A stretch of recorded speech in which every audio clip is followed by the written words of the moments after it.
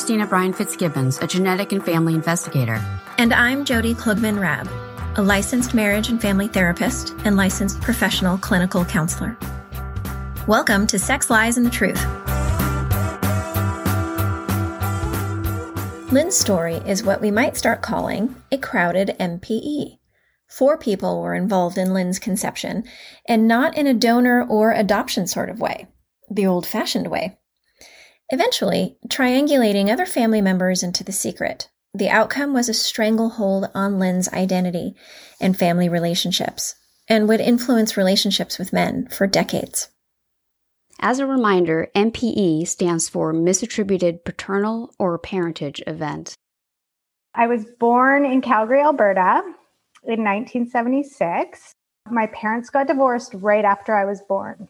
So my dad lived 3 hours north of Calgary, up past Edmonton. And as children, we used to take the bus to go visit Christmas or Easter or summer holidays. I never really had a very close relationship with my dad. He got more and more distant, I would say, from high school and on. So I didn't really have a very close relationship with him in my adult life. And some of the patterns I had in my dating life, I was starting to attribute to the daddy issues or no father around kind of issues. And when I was around 30 years old, there was a family rumor that kind of came out from my oldest brother. So I had 2 older brothers, and my oldest brother was friends with my biological father's boys. So there was 3 boys in that family too. And my oldest brother was teasing one of the guys and saying, "You should date my sister." And he said, "No, she might be my sister too." So my brother shared this story with me, and I was like, what is going on here? And at that time, when I was 30, I'm 44 years old now.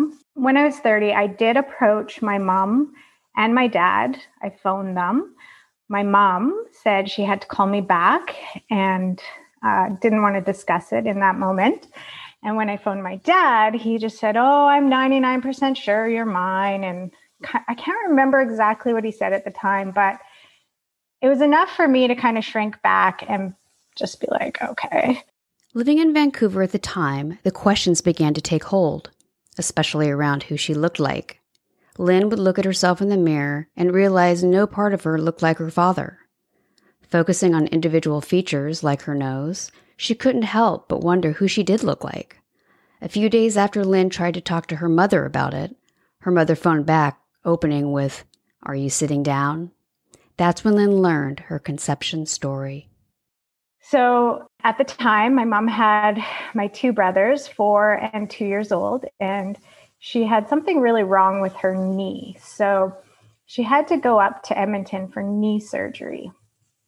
And my dad picked her up after the surgery, and they stopped in, I believe, High Level at the time, to where my biological father and his wife, who had been married since they are 16, and they are still married today, and they spent the weekend with them. And my dad had convinced, I guess the group of them, the 4 of them, had decided to do what my dad at the time called a couple swap. When my mom told me the story, she called it a wife swap, which I found very fascinating in itself. So yeah, I guess they spent the weekend together. There was drinks. I imagine after knee surgery that my mom was probably still coming down off some of the drugs. She told me after the night happened, she was in the shower right after, and she started to cry. And my dad said, my mom said, "What if I got pregnant?" She did tell me she was on the birth control pill at the time too. But I guess surgery kind of null and voids the pill. She said she was crying in the shower, said, "What if I get pregnant?" And my dad said, "It doesn't matter. You're my wife. The child will be mine." And that's how they all decided to deal with it at that time. And it was kind of swept under the rug after that.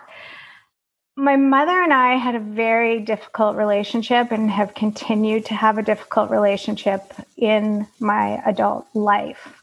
I really don't think I was ready to prepare or was prepared to deal with an identity crisis. And I think that I sensed that she wanted me to keep a lid on the secret too. Like they were both kind of like sweeping it under the rug. Lynn chose to let it go at that time. She was ill-equipped to deal with the stress and crisis of it, and chose to go along with the 99% possibility she was her dad's daughter, even though it's more like 50% possibility. Lynn wondered if it really mattered since her dad wasn't really there for her anyway. She pushed it into the background, went on living her life, had a baby at 32 years old, and pushed it back down anytime it crept back up. And then about 2 years ago, when my son was 10 years old, he came home from school and they were learning about Ancestry. And he kept seeing Ancestry.ca commercials on TV and was like, Mom, I want an Ancestry kit for Christmas. So I was like, sure. I ordered the kit, and as soon as we got his results, a few cousins down was the Christensen name. So I knew of my biological father's name because they were still family friends of my dad's brother and my aunt, and very much involved with my oldest brother. For some reason, my oldest brother developed a relationship with this couple. They lived close by. They shared farm equipment. My brother was like right in there. My two brothers, I haven't talked to in over a decade. They both had a lot of issues, and being the youngest in the family, I seemed to get like blamed for a lot of things. And so my strategy was always just to move away from them. And there was some other kinds of like emotional, physical abuse from my two brothers. So I really just, moving away was the best thing to protect myself from my family. My mom did a lot of pitting siblings against siblings as well. So I think that really impacted our relationships in that sense. So my immediate family, my mom and my two brothers, I have very little to do with today. In the beginning of the pandemic, I decided to write my biological father a letter with the encouragement from my aunt, who was still family friends with them. And she had also gone through meeting her biological father in her 50s, and she had a great outcome. And she just really thought that if my name was showing on Ancestry, then there's probably family members on that side that were wondering about my presence on there as well, because they knew the Wolgamoth last name. So I wrote them a letter thinking that they would respond with open arms. My aunt said, I know them to be kind and loving people with a ton of space in their heart. Their three boys would love to get to know you, I'm sure. So I was like, great, let's do this. And it didn't go that way. The other woman in the wife swap, Judy, called Lynn's aunt, upset at her for getting involved. She also forbade her sons and her sister from getting involved with Lynn. Sometimes people with the biggest, most open hearts have no room to let secrets out. But the surprises just keep coming. And so that was quite upsetting. But I also went into it knowing there was a chance that I would be rejected. Lo and behold, like a week and a half later, after I sent the letter and Judy freaked out, told us all to leave them alone, I backed right off.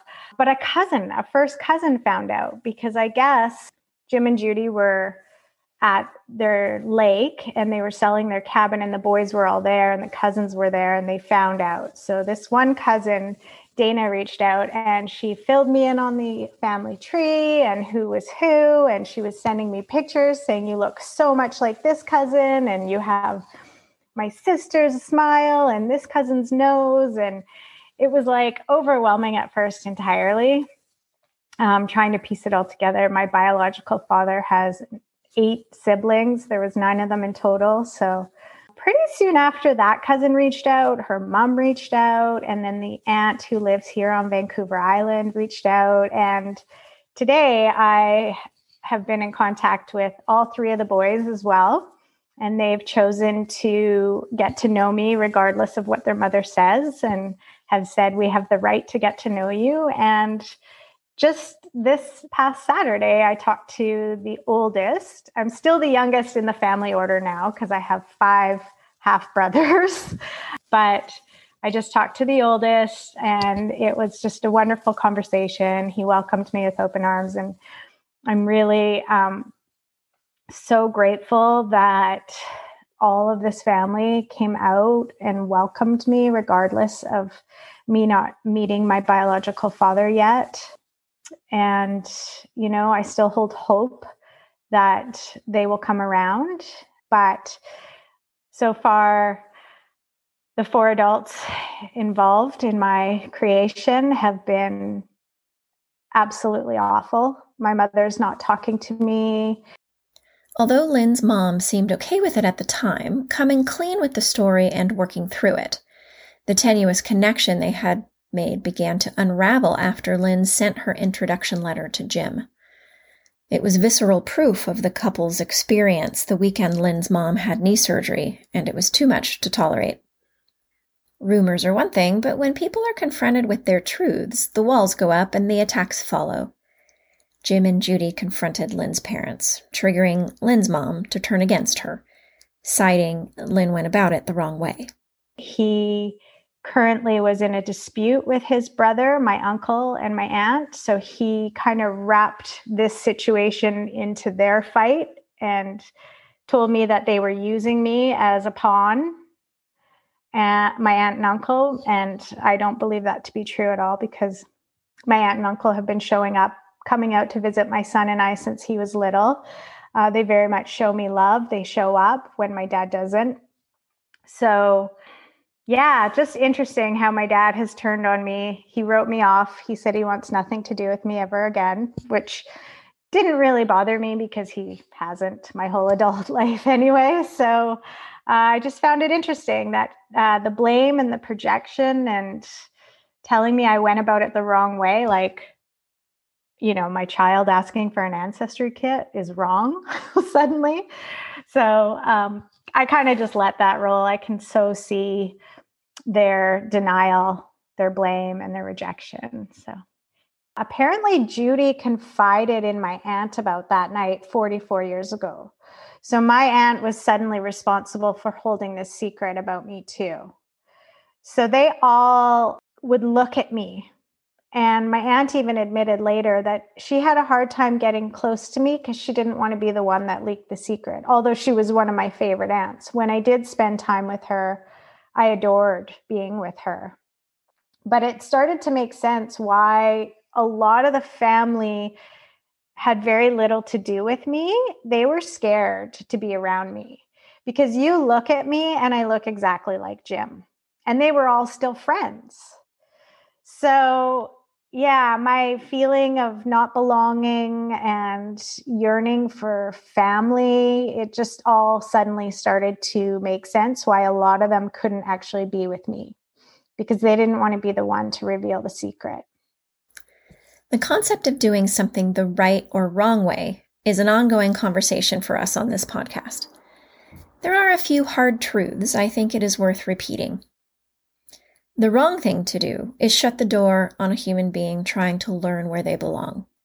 The wrong thing to do is treat an innocent person with disrespect and contempt. The wrong thing to do is not face your own stuff. The wrong thing to do is withhold important information like medical history or ancestral history. Every NPE and their families are different, and that means there really is no one-size-fits-all approach to make everything work smoothly. Yet after working with so many cases and listening to stories on this podcast, we see patterns of what tends to work well and what doesn't. What doesn't work is for adults who made a choice to engage their sexuality with consent and experimentation and then not take seriously the possible outcome, who now stands before them and asks for dialogue to talk about how she came into the world as a result of their combined 4 actions. Does that sound right to you? Yeah, someone over on that side leaked the secret, and my feeling is that it was actually Judy because she leaked the secret to my aunt. And so for her to be the most upset and trying to slam it down and tell everybody to have nothing to do with me was just shocking. And apparently she even said to my aunt, like way back then, like, Terry could be carrying Jim's baby. What should I do? And, was trying to deal with it at that time too. So yeah, I think they just got so wrapped up in keeping this a secret that they just, all these years later, suddenly they're in their 70s and it's being exposed. Like when my son's results came in, I messaged my dad and said, I think it's time we do that DNA test. Jude did his for a school project and the Christensen name showed up. So could you please do your ancestry and I'm going to do mine.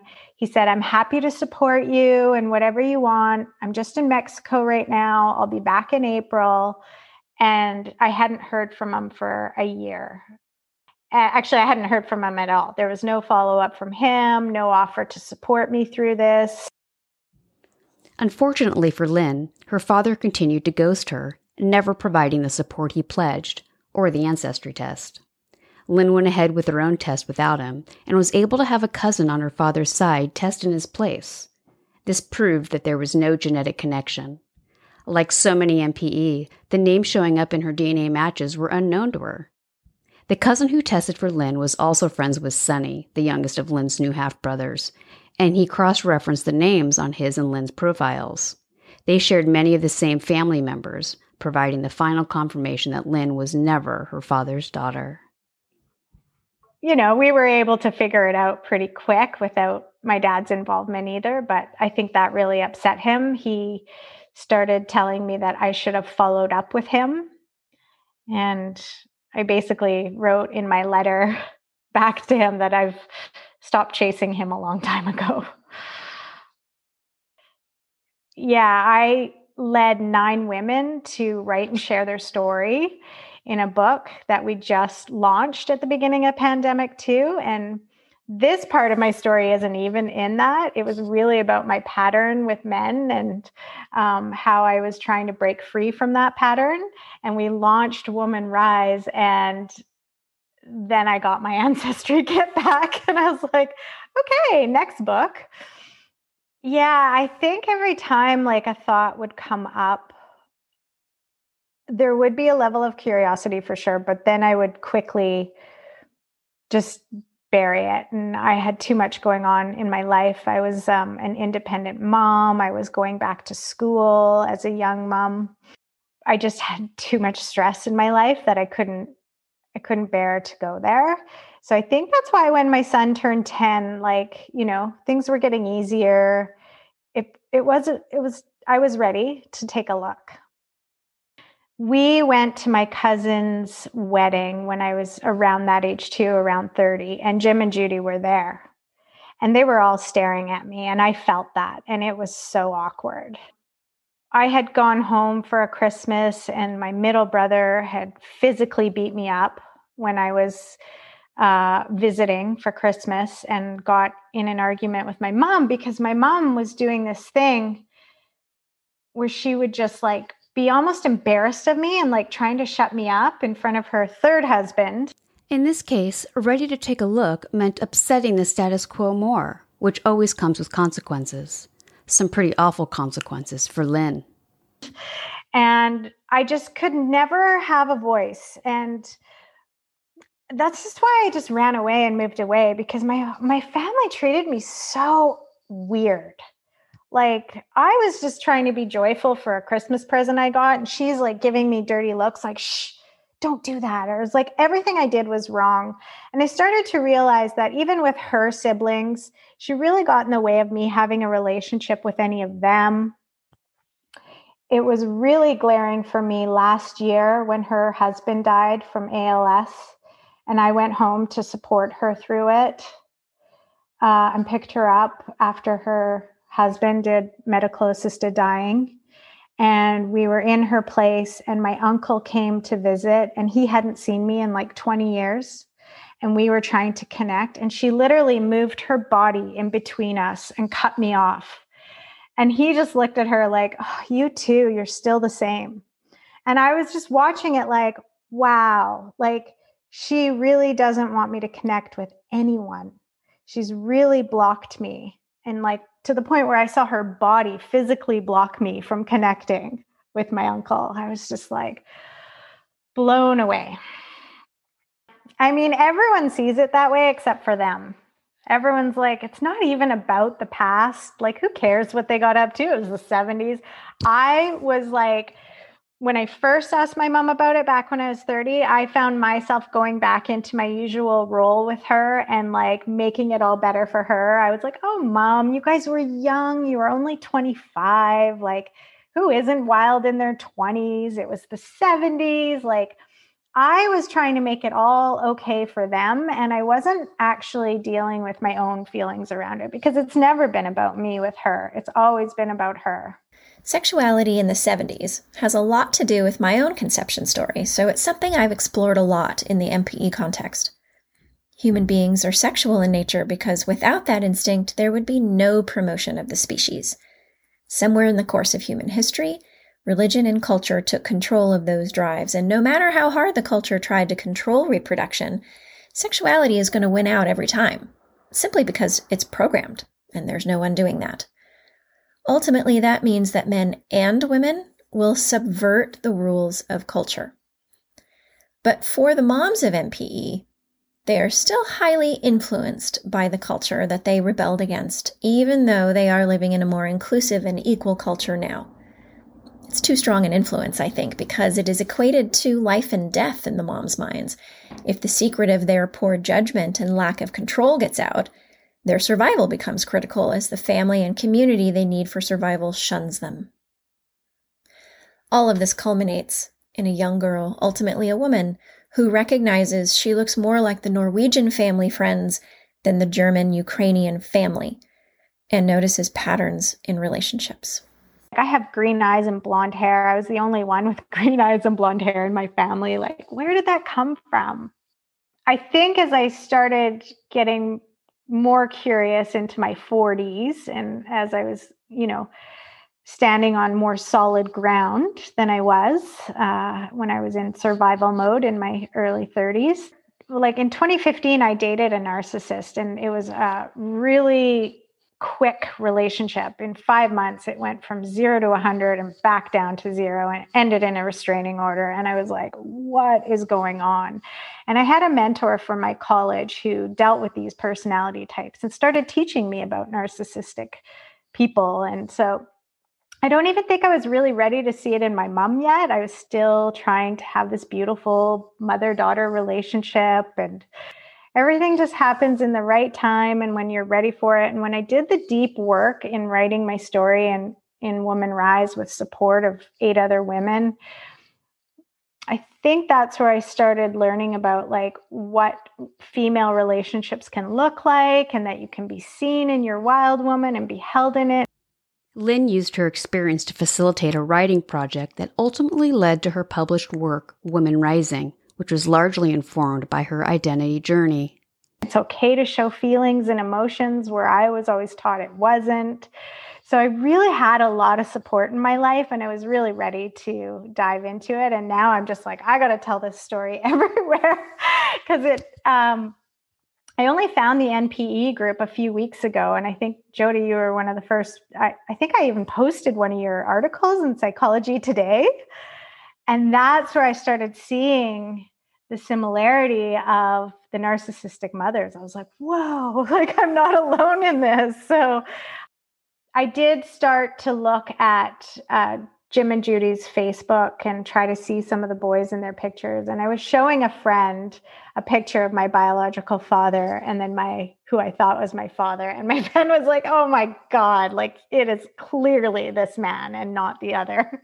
And so, yeah, that's in the last few years when I started to get more and more comfortable with it and start looking at photos and stuff. But even when that cousin first reached out just over a year ago and started sending me pictures of all the women.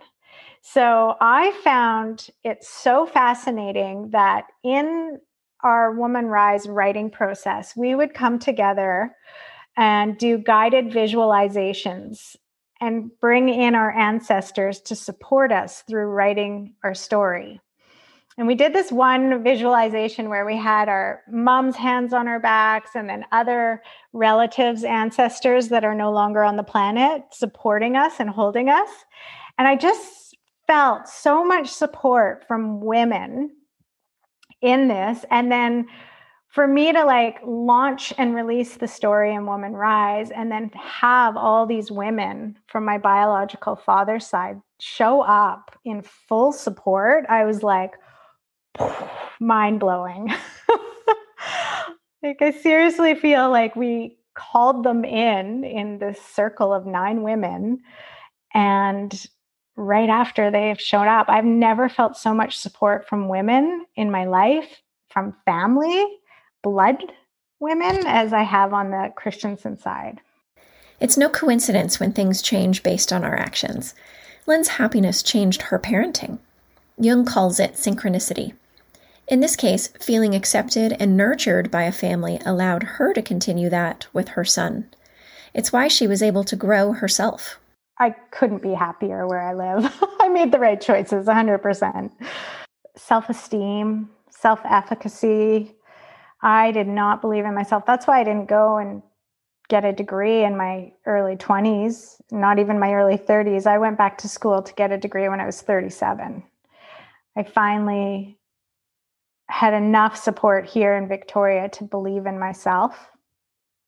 As far as identity, I think I'm just still piecing that all together, like who I am now as a Christensen and ancestry, like, seeing Norway and Sweden and all those places. Like, I just want to go there now and put my feet in the ground. And, like I said, when I felt those ancestors showing up in support, like, I really just want to connect to that now. I found it really fascinating because they're all on the coast of Norway too. Finally, we asked Lynn what helped her cope with the crisis and adjustment of the NPE world. To no one's surprise, it includes therapy, because there's always unfinished business, of course.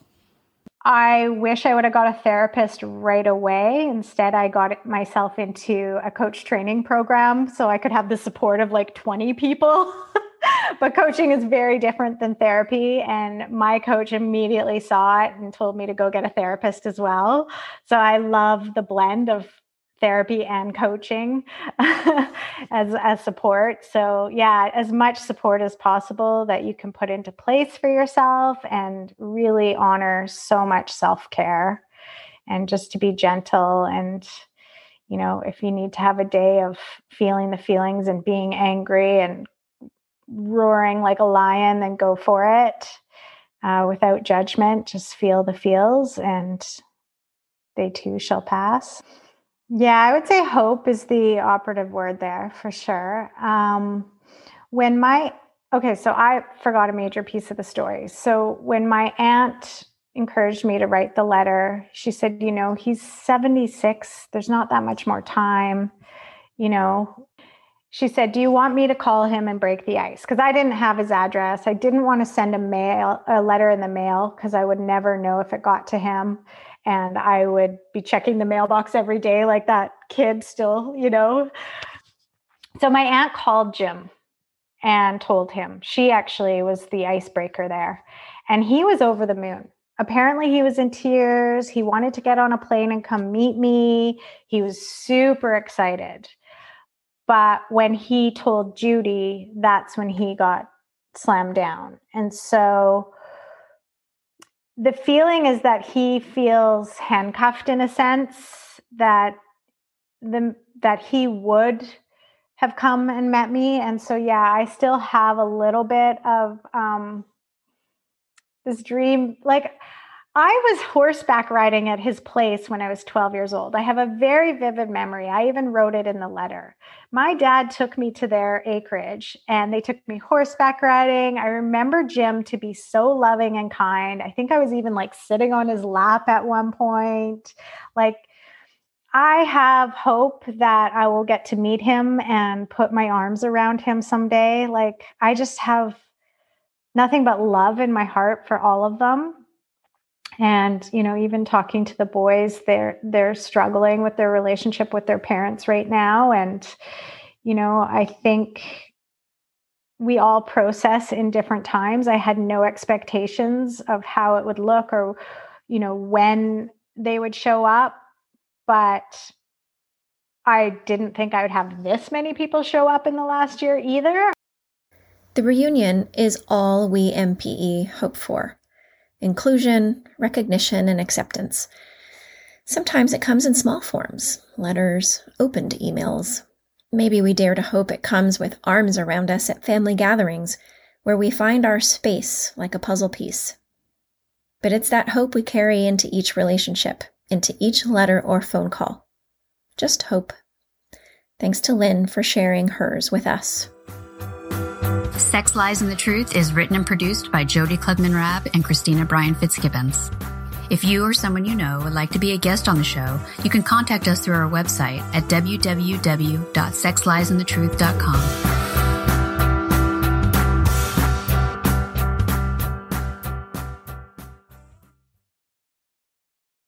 If you are a fan of Sex, Lies, and the Truth and want to support us, you can do that through Patreon.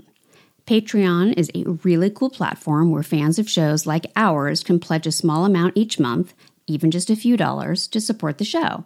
You can find us there at www.patreon.com/Sex, Lies, and the Truth.